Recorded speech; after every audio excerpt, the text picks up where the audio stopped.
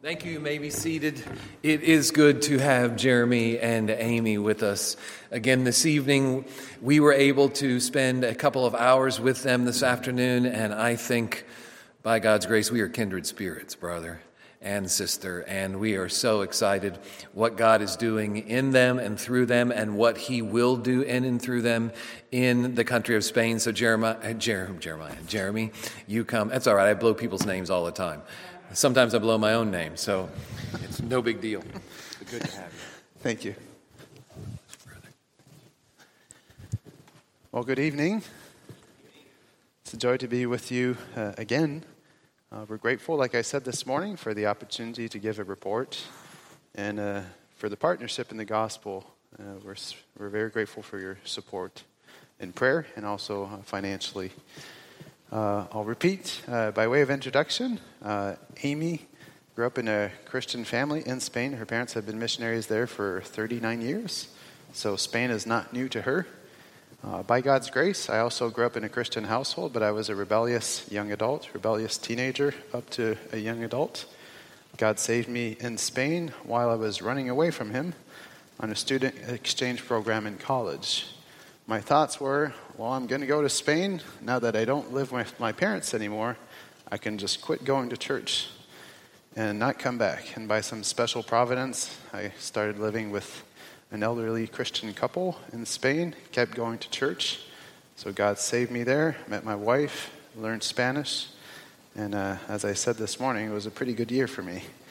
Another thing I would like to say by way of introduction, our prior mission focused on theological education, training nationals. It was actually the same statement, similar statement, but reversed emphasis. Training nationals and assisting in church planting to strengthen multiplied churches. The reason we're changing is not due to a change in philosophy, but due to a change presented to us by the nationals, by the Spaniards. That's a different need presented to us than the need that was presented to us by the Dominicans. And as both needs fit within the confines of the Great Commission, well, what we do is Great Commission work, so we're good with that. And so I'll talk about the Dominican and then about Spain. So I had the privilege of leading the revitalization of International Baptist Seminary. I say that in English for you guys, but it is, right? Seminario Bautista Internacional. Everything is in Spanish. This is a picture of the last graduation in which we took part in, August 29th, 2021. Why we went to the Dominican? If you've been a Christian for a while, you know this commission quite well, right? It's a foundational verse for Christians. The Lord has sent us to go and make disciples of all nations. So we present the gospel to non-Christians and they become disciples, followers of Jesus through repentant faith. But the commission does continue, right? Baptizing them in the name of the Father, the Son, and the Holy Spirit, teaching them to observe everything I've commanded you, and I'm with you always till the end of the age. So we focused more on the second part of the Great Commission, working with already Christians, and I call it kind of the 2 Timothy 2:2 part of the Great Commission, where we entrust these things to faithful men so they can teach others also. So we were training pastors, men aspiring to be pastors, so that they can be the next generation in the church. We were training so that the church basically would see tomorrow by God's grace, so being used in that way in the Great Commission. The reason we went to the Dominican in that capacity, other than it's the Great Commission, there was a group of 30 churches that had a need. They had a Bible Institute. They were looking for someone to lead it, for someone to help them up to the level of theological education, and we volunteered for that mission. So we worked based on that need in the Great Commission. When we started, there was one location, 20 students, roughly, 2 institute-trained professors, and the requirements were rather informal.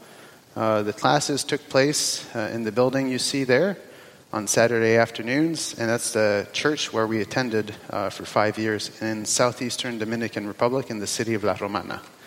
And so, right, our job was to formalize that training, and by God's grace, we saw that happen. We saw God's work there in a very special way, and we're grateful for Dominicans being willing to work with us, foreigners who stumble in their culture a little bit here and there, but there was great unity for the sake of the gospel. It was really a joy, not without difficulties, right? We are sinners, but we saw God's hand there in a special way. So as we left last year, September 3rd or 4th, there's at that point, and it still continues, there were 6 campuses. The campuses are not like campuses like we think of. They're just classrooms in churches, but in 6 locations. 70 students, 18 professors, 15 of whom are Dominicans. And that's really important in missions, that what we build would continue when we leave. So God allowed for there to be a good Dominican faculty interest in that work. And so we're privileged to work with sharp servants of the Lord there. The pastoral qualifications are what matter most, right?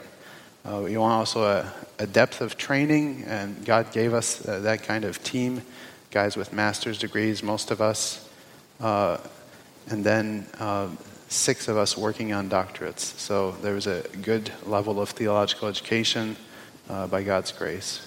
We're able to put together 2 programs, one for pastors, one for everybody else who desired to study, men or women, so for other ministries, and a board of directors that's 9 out of 10 men on it are Dominican.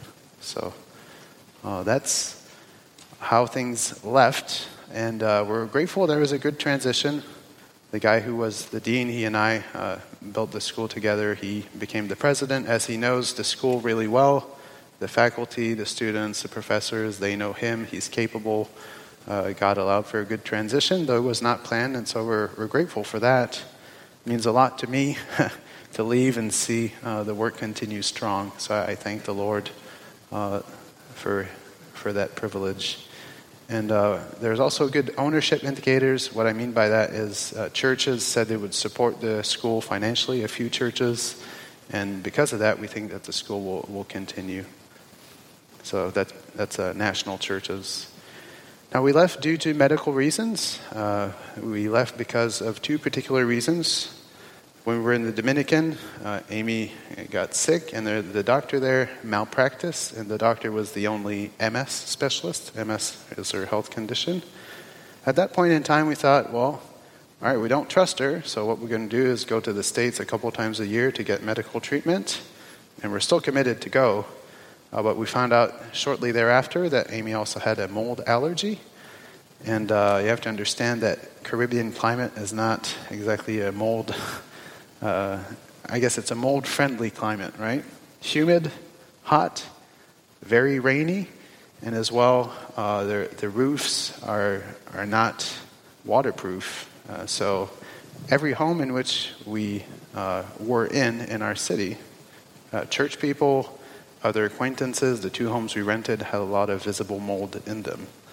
So we understood at that point in time, that was November 10th of last year, that we had to leave the Dominican. And we spent a few months praying, searching, and in January something of this year, we committed to go to Spain. And so we go to Spain because of a great need, because of the Great Commission, but we had to check off those 2 things, right? And there are many specialists for Amy's health condition. There's much better care. And also where we're going, it's pretty much a semi-arid climate, very little rain, and better constructions. And so we've checked that off before we said, oh, we're going to go to Spain, right? We had to take that into consideration. And so now, before we talk about the ministry, I want to talk a little bit about religious statistics. So what happened in Spain is that in 1975, a dictator that had been the dictator for 40 years passed away, Franco. And under his dictatorship, Catholicism was imposed as the state religion. And so in 78, 3 years after he passed away, they rewrote the constitution of the country. And you pretty much saw from there on a steep and steady decline away from Roman Catholicism into a post-Christian, secular, atheistic worldview. Now you might be looking at the screen thinking, well, that's kind of a high number still, right? 63%, but maybe 50 or even 55% of that percentage there is nominal Catholics. So it's like, yeah, I guess I'm a Catholic. My grandmother goes to church every week, or I got baptized. Though you don't practice, it doesn't mean anything to you. And though in practice you have another worldview, it's like, yeah, I'm Catholic. So that's 55% of the 63. So effectively, you shift that 50 to 55% down to the non-religious category to have an 85% plus and an increasing number of non-religious people in Spain. 2% Muslim, 3% of the other religions put together, and 1.3% that say they're evangelicals. Now that statistics of evangelicals is a little interesting. I get that from a census of a broader 2% that call themselves Protestants. So just hang in there with me for a second. So of that 2%, 1.3 say they're evangelicals. And that spans various categories. The 2% includes, those that don't go to church. It includes 1.3% who are Pentecostals. And it includes Adventists, Anglicans, Methodists, non-denominationals, Brethrens, Baptists. And so the question is, what's a good idea of a real percentage of newborn Christians in Spain? I asked that question to a seasoned missionary, and he said, I think you could say 1%. And so when we say 1%, that's why, based on that 2018 census that the Spanish government did. So there's a great need for the gospel in Spain. Why do we go? Well, it's the same reason, right? The Lord died for his church. All who believe will be saved. We're convinced of that. You're convinced of that. That's why you're here. And so we go because of the commission mandate. We go because of a particular need presented to us. I talked with 5 missionaries, also 5 Spanish pastors, and they pretty much told me all the same thing. They said there's a dire need in the church. They assumed I would serve in church planting. What's interesting is, though our missions work has been me presiding over a seminary, I've had a desire to be a pastor, and that has been fulfilled training other pastors. So I didn't think that I'd be a pastor this soon, but I have desired, and I've told professors at our seminary in the Dominican, I see myself finishing my days, ministry, days as a pastor. And so here I am looking at becoming a pastor. So we're excited about that. Again, it's not our plan. It is God's providence. And so in God's providence, having put us in Spain, also given us a desire to serve him there, we hope and think we can be effective missionaries there serving him in the Great Commission. When we think of our time in Spain, we can divide our time in Spain in 2. There's the first year, then there's the long run. So the first year will be devoted to culture, just getting the lay of the land, and do that as we serve, because we do speak the language. It's not uncommon, as you know, for missionaries to say, all right, we're going to give 1 or 2 years just to figure stuff out. It's a lot to go abroad in a different culture. Now you're thinking, well, Amy knows the culture. Yes, there's such a thing, however, as a reverse culture shock in cultural studies. It's been 14 years since she's lived there. And so you could define culture as, let's say, you have 1,000 unwritten rules in your mind. You come to church, and it starts at a certain time, given what it says it does. You greet one another in a certain way. You eat certain kinds of foods. You eat at a certain time. You go to the bathroom in a certain way. You drink your water a certain way.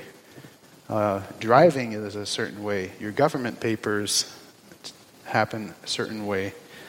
And when we got to the Dominican, it took us 10 visits and 2 months to open a bank account. So I'm just giving one little example. So when you go somewhere else, you break 500 of those rules. It's really frustrating. And so ideally what happens is you react well when you're frustrated, and you reshape those unwritten rules, those habits that you have. You're like, well, this is how it works. And then it's like, well, no, it's not how it works. It's another way. And you reshape those rules in your mind so as to be an effective minister of the gospel, but also it makes your life a lot easier. You have to understand that it is possible to be 20 years in a location and to not fit in. So you have to be very aware of culture and learn that culture well. So It'll take Amy a year. It'll take me 4 or 5 years to really break into the culture. Though I was there for a year, it takes a good 4 or 5 years. So culture is important. We'll focus energies on that. We will be serving, like I said. I'll be teaching, preaching, because we know the language. And we also will be trying to get the lay of the land. It's one thing to do a survey trip, but you can't pick up on what's really going on, the undercurrents, until you've been there for a while. And so we want to get a good look under the hood, so to speak. We have been invited to 4 different ministries. I think it's very likely that we'll stay where we're at. That's why we're going there. It's a good place where there's a legitimate need. I think it's a good fit. But it's possible there's an agreement between myself and the guy who we're going to help that we'll give this a year, and we'll see if it'd be better that we would go in another place where we've been invited with legitimate needs, church without a pastor, a young church plant, or stay there. So where we're going, there's one pastor. He works a day job. And if you know anything about the pastorate, it'd be kind of helpful to at least be full-time. So there's a lot more work to be done. And so we want to go help and contribute in that church. So after year 1, we'll be committing to a local church. We hope that in God's providence, we be as part of a team, though most of the churches I know in Spain are small and there's just one pastor. We hope to be part of a team for 2 particular reasons. I hope to keep teaching in theological education, and I think it'd be hard for me to do that being the only pastor. I know my capacities. And then as well, when missionaries come back to report to churches every 5 years or so, I can't fathom doing that, leaving the church by itself. So we'll see what God allows, but that is our plan. And now a little more about the first year. So who we're going to help are the Bells, David Bell and Maribel Bell. He's American, she's a Spaniard. And he has a master's from the States, did a doctorate in Spain, and he teaches at the university to provide for their needs. Now the big thumbtack is where I went to university. The small one is where we're going. And Amy grew up 30 minutes southwest of the big thumbtack. And where the small thumbtack is the city of Petrer. And Petrer has another adjoining city called Elda. So together, you couldn't tell the cities apart if it weren't for the names, right? They're stuck right together. And together there's about 100,000 inhabitants. This is the One Sound Gospel Preaching Church for 100,000 inhabitants. There are 3 Pentecostal churches and one of a social gospel-ish church there as well. There are several surrounding communities as well beyond those 100,000 inhabitants. Like 10 of them or so have 1,000 to 2,000 inhabitants. 2 have 10,000, and one of them stands out with 20,000 inhabitants with no evangelical work in it whatsoever, called Monforte del Cid. And so that church is a lighthouse for those communities as well. So I've talked about theological education. I haven't been invited in a formal capacity yet. I've reached out to seminaries like, well, let's wait till you get here and wait till we know you. But I have been invited locally. Spain does theological education, whether in a formal or informal way. It's on weekends. It's a one class, Friday to Saturday kind of thing. And so locally, usually what they have in the region, in the province of Alicante, is 6 churches gather together, and you give a class on Saturday, and that's what they do there. And so I have been invited in that capacity by the pastor of the church in which I got saved. And so that's what we aspire to do in Spain by God's grace. We do see this as a career move. I really hope the Lord will come back before then. If not, we plan, if the Lord wills, for this to be a career move. Right now, we hope to be in Spain by the end of November. We applied for visas Friday. There's a lot I could say there. I'm not going to get into that.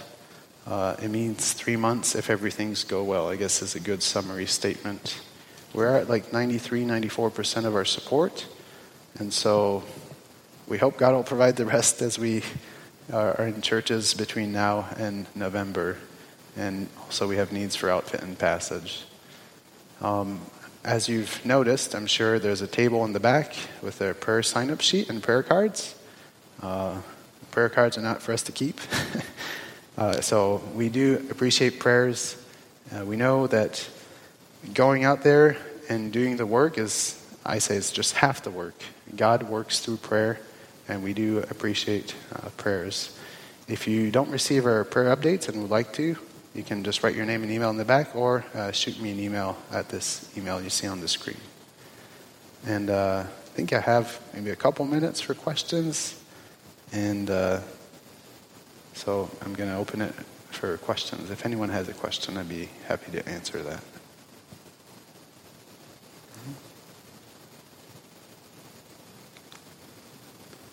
Well, I don't see any hands, so if you think I'm something afterwards, I'd be happy to answer your questions after. And now we'll turn our attention to the Word of God. So let's pray before we do that. Heavenly Father, we are grateful to be gathered together this evening and to be a part of your Great Commission. Lord, you have saved us by grace, and you use us despite who we are. We thank you, Lord, for so much grace you have shown us. We pray that you would help us in light of it to live for you, Lord. Help us, though frail we are, to not live for ourselves but for you as we battle daily in our sanctification until we breathe our last, Lord. We pray, asking for your help, for your glory, in Christ's name. Amen.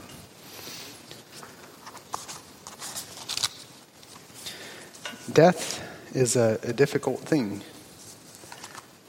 As we've heard, however, for Christians, the sting has been removed, right? And that is an awesome thing. The day we breathe our last, we are done with a sin-cursed world, with a sin-cursed body. However, on this side of humanity, or of eternity, humanity, I don't know how that got in my mind. On this side of eternity, we still experience sin and death. Our bodies are slowly falling apart. Sometimes it's faster for some. And we see loved ones pass away. And there's pain there. There's physical death that happens. And this death has been caused by spiritual death, right? In the Garden of Eden, Adam and Eve sinned, and we reaped what has happened since then, the curse of sin. And so we were born sinners, and our flesh desires to live for itself, for the boastful pride of life, the desires of the eyes of the flesh. And that's why we need the reminder of the passage this evening that we'll be looking at, the reminder of keep dying to self. Once we come to Christ, we have the new nature, and there's a battle that starts. The battle, why, right? Because we have the old man. We have the presence of sin that's still there.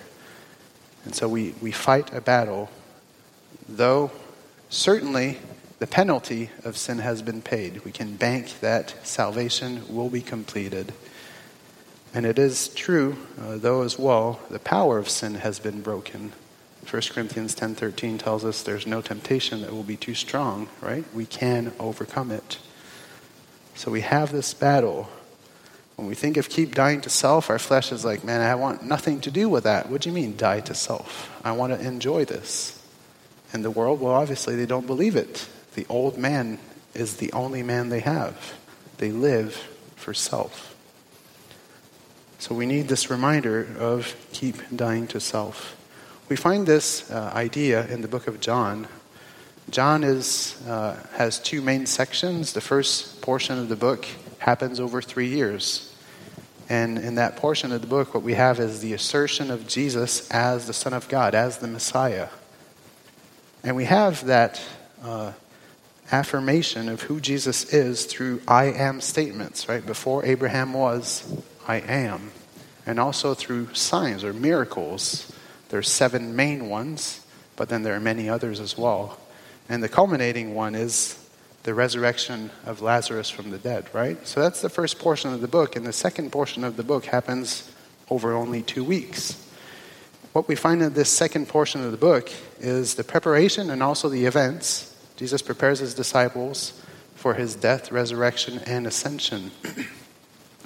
That's chapters 13 to 21. And so there's a transition chapter in chapter 12. Chapter 12, verse 1 says, 6 days before the Passover. And from that point on till the end of the book, there's only 2 weeks. There's another transition statement in John 12:23 that says, the hour has come. Well, what we have to understand here is that before then in the book, the hour had not come. John 2:41, the hour has not come yet. John 7:30, the hour has not come yet. John 8:20 as well. And so that's our broader context of the book. And then in chapter 12, where we're at this evening, we find crowds that are there. Crowds that might be following Jesus because they hope that they're going to heal them or give them something good. Others that are there trying to kill him, right? The religious leaders. But there are some who have believed in Jesus Christ. We find that in verse 42. And also, there are God-fearers, Greeks who are God-fearers because of them. The text says in verse 20, they went up to worship at the festival. So we understand that those Greeks were God-fearers going to a Jewish festival. So some have believed, and these Greeks who are God-fearers have a question for Jesus. But the passage does not tell us what the question is. It only tells us Jesus' answer. So what Jesus wants us to know is his answer to them, to those who fear him. So this is an answer that explains really what Christian life ought to look like. So if you would read with me in John 12, verses 23 to 26. That's our passage this evening. It reads the following way. And Jesus answered them, the hour has come for the Son of Man to be glorified. Truly, truly, I say to you, unless a grain of wheat falls into the earth and dies, it remains alone, but if it dies, it bears much fruit. Whoever loves his life loses it, and whoever hates his life in this world will keep it for life eternal. If anyone serves me, keep it for eternal life. If anyone serves me, he must follow me, and where I am, there will my servant be also. If anyone serves me, the Father will honor him.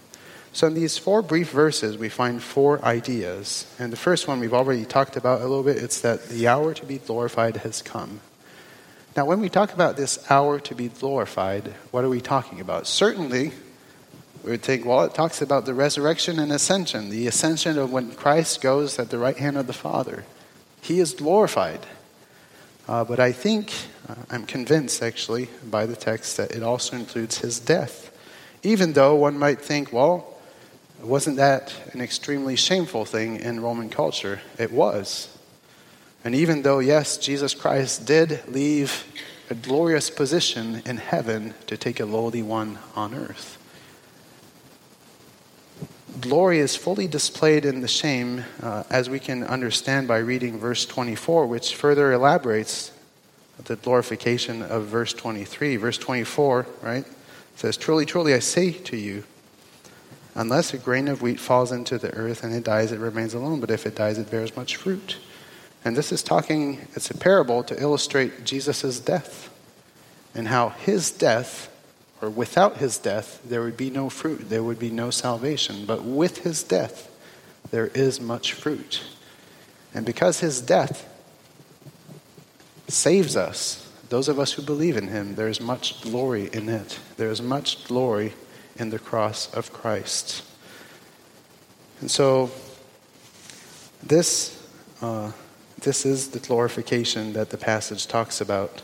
And the second idea of the text is that, right, a seed must die to produce fruit. A seed must die to produce fruit.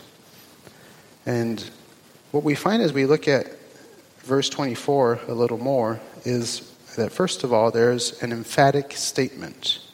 When there's repetition there, it's because there's emphasis. And it makes me think of one of my children who, when she really wants something, our older daughter, she will ask me multiple times. There's an emphasis there. Make sure that Daddy really knows that I want this for this to happen.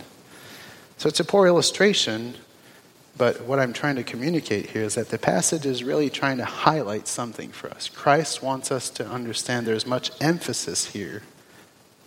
There's an emphasis about the fact that his death produces much fruit, produces much salvation.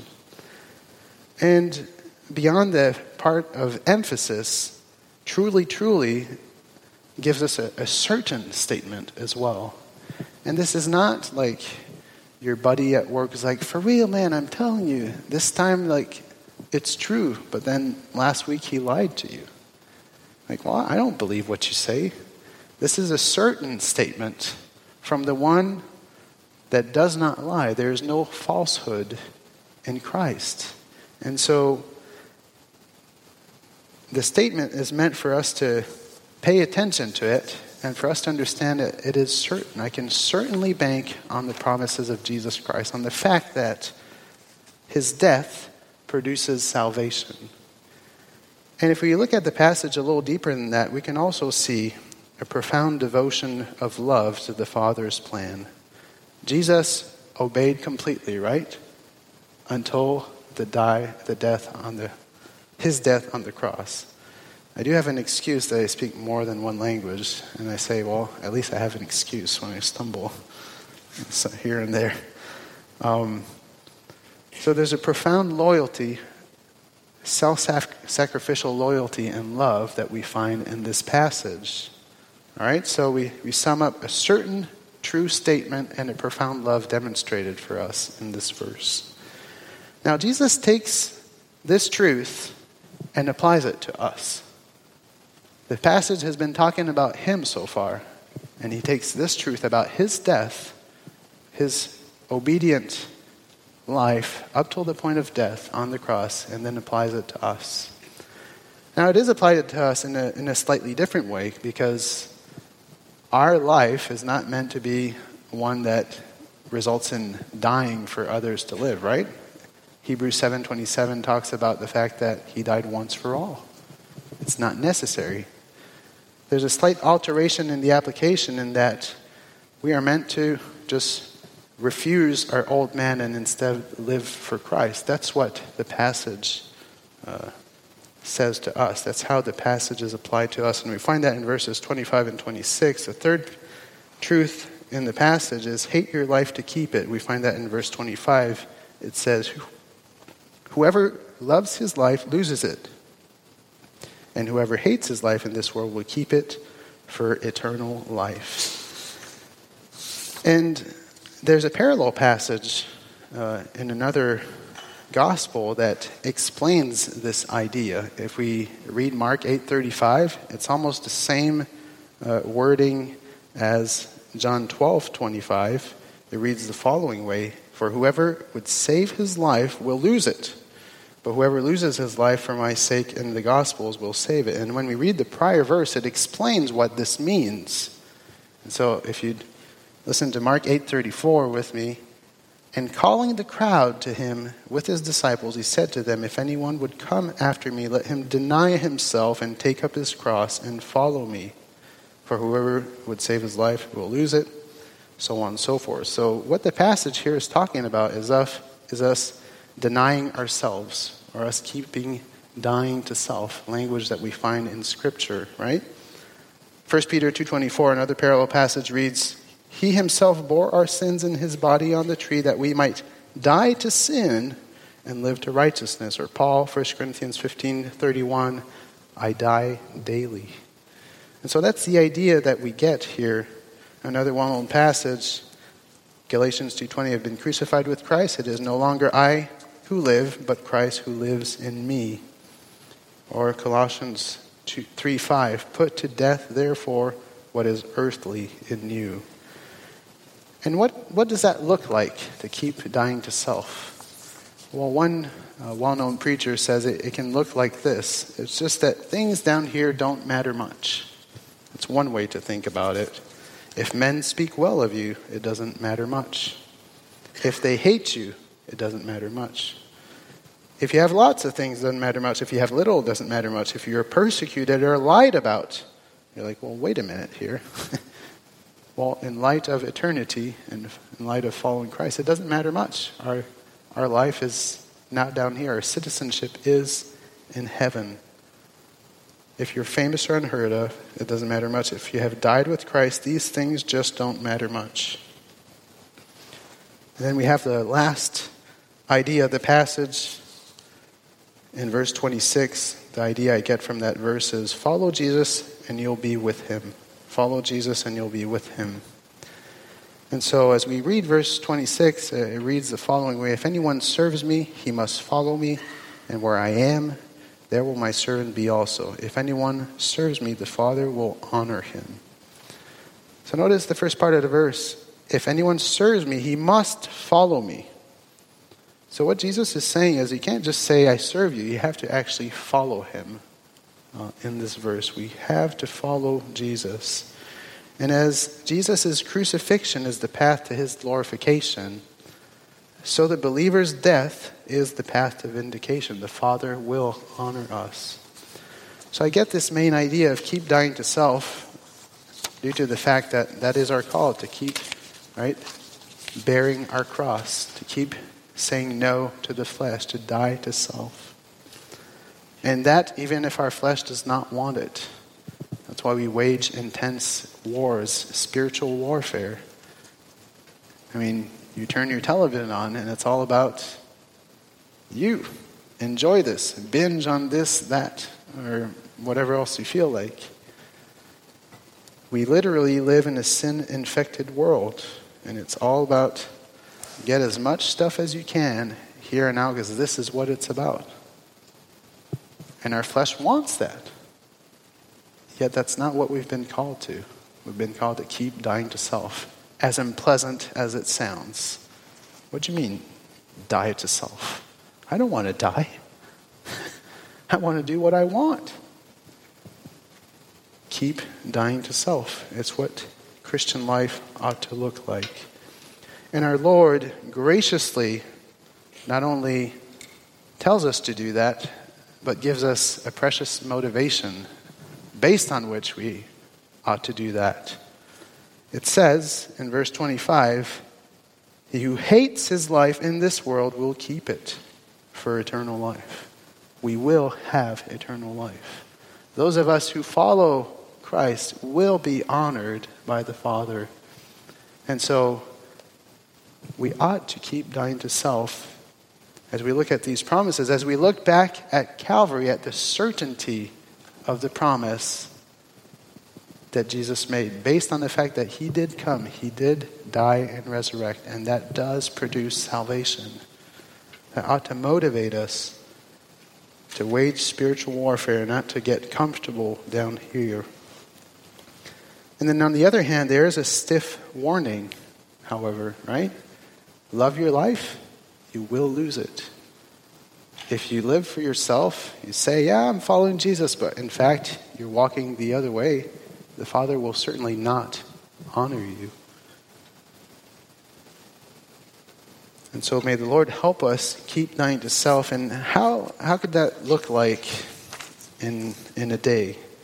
Days are pretty much the same. I mean, if you work, Monday morning, a little groggy, the alarm wakes you up.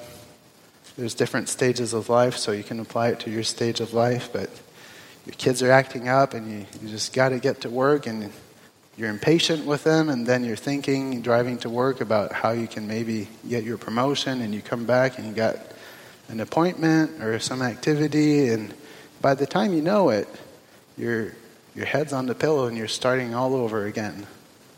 You're hoping for the weekend. If you're retired, it's the weekend every day, apparently.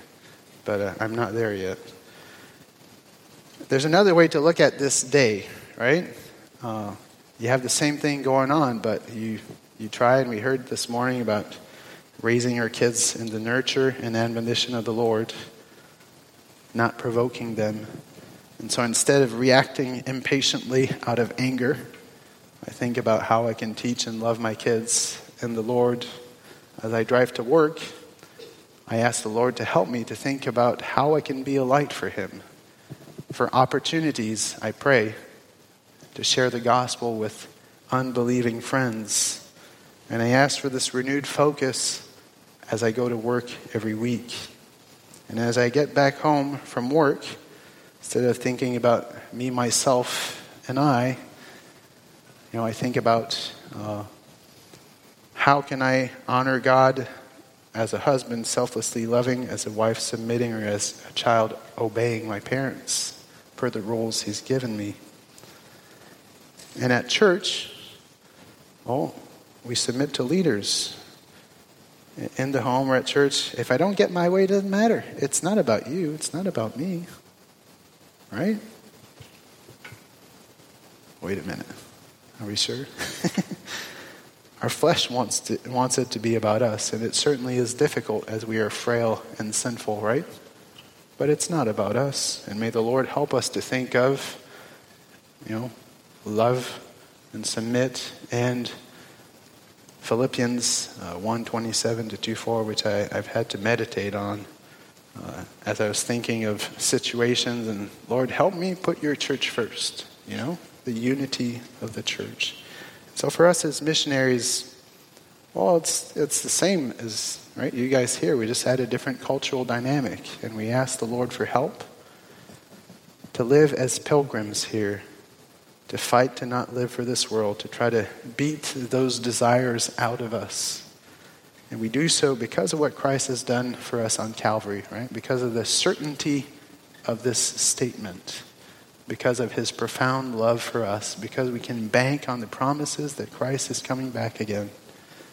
So we ask the Lord to help us keep dying to self.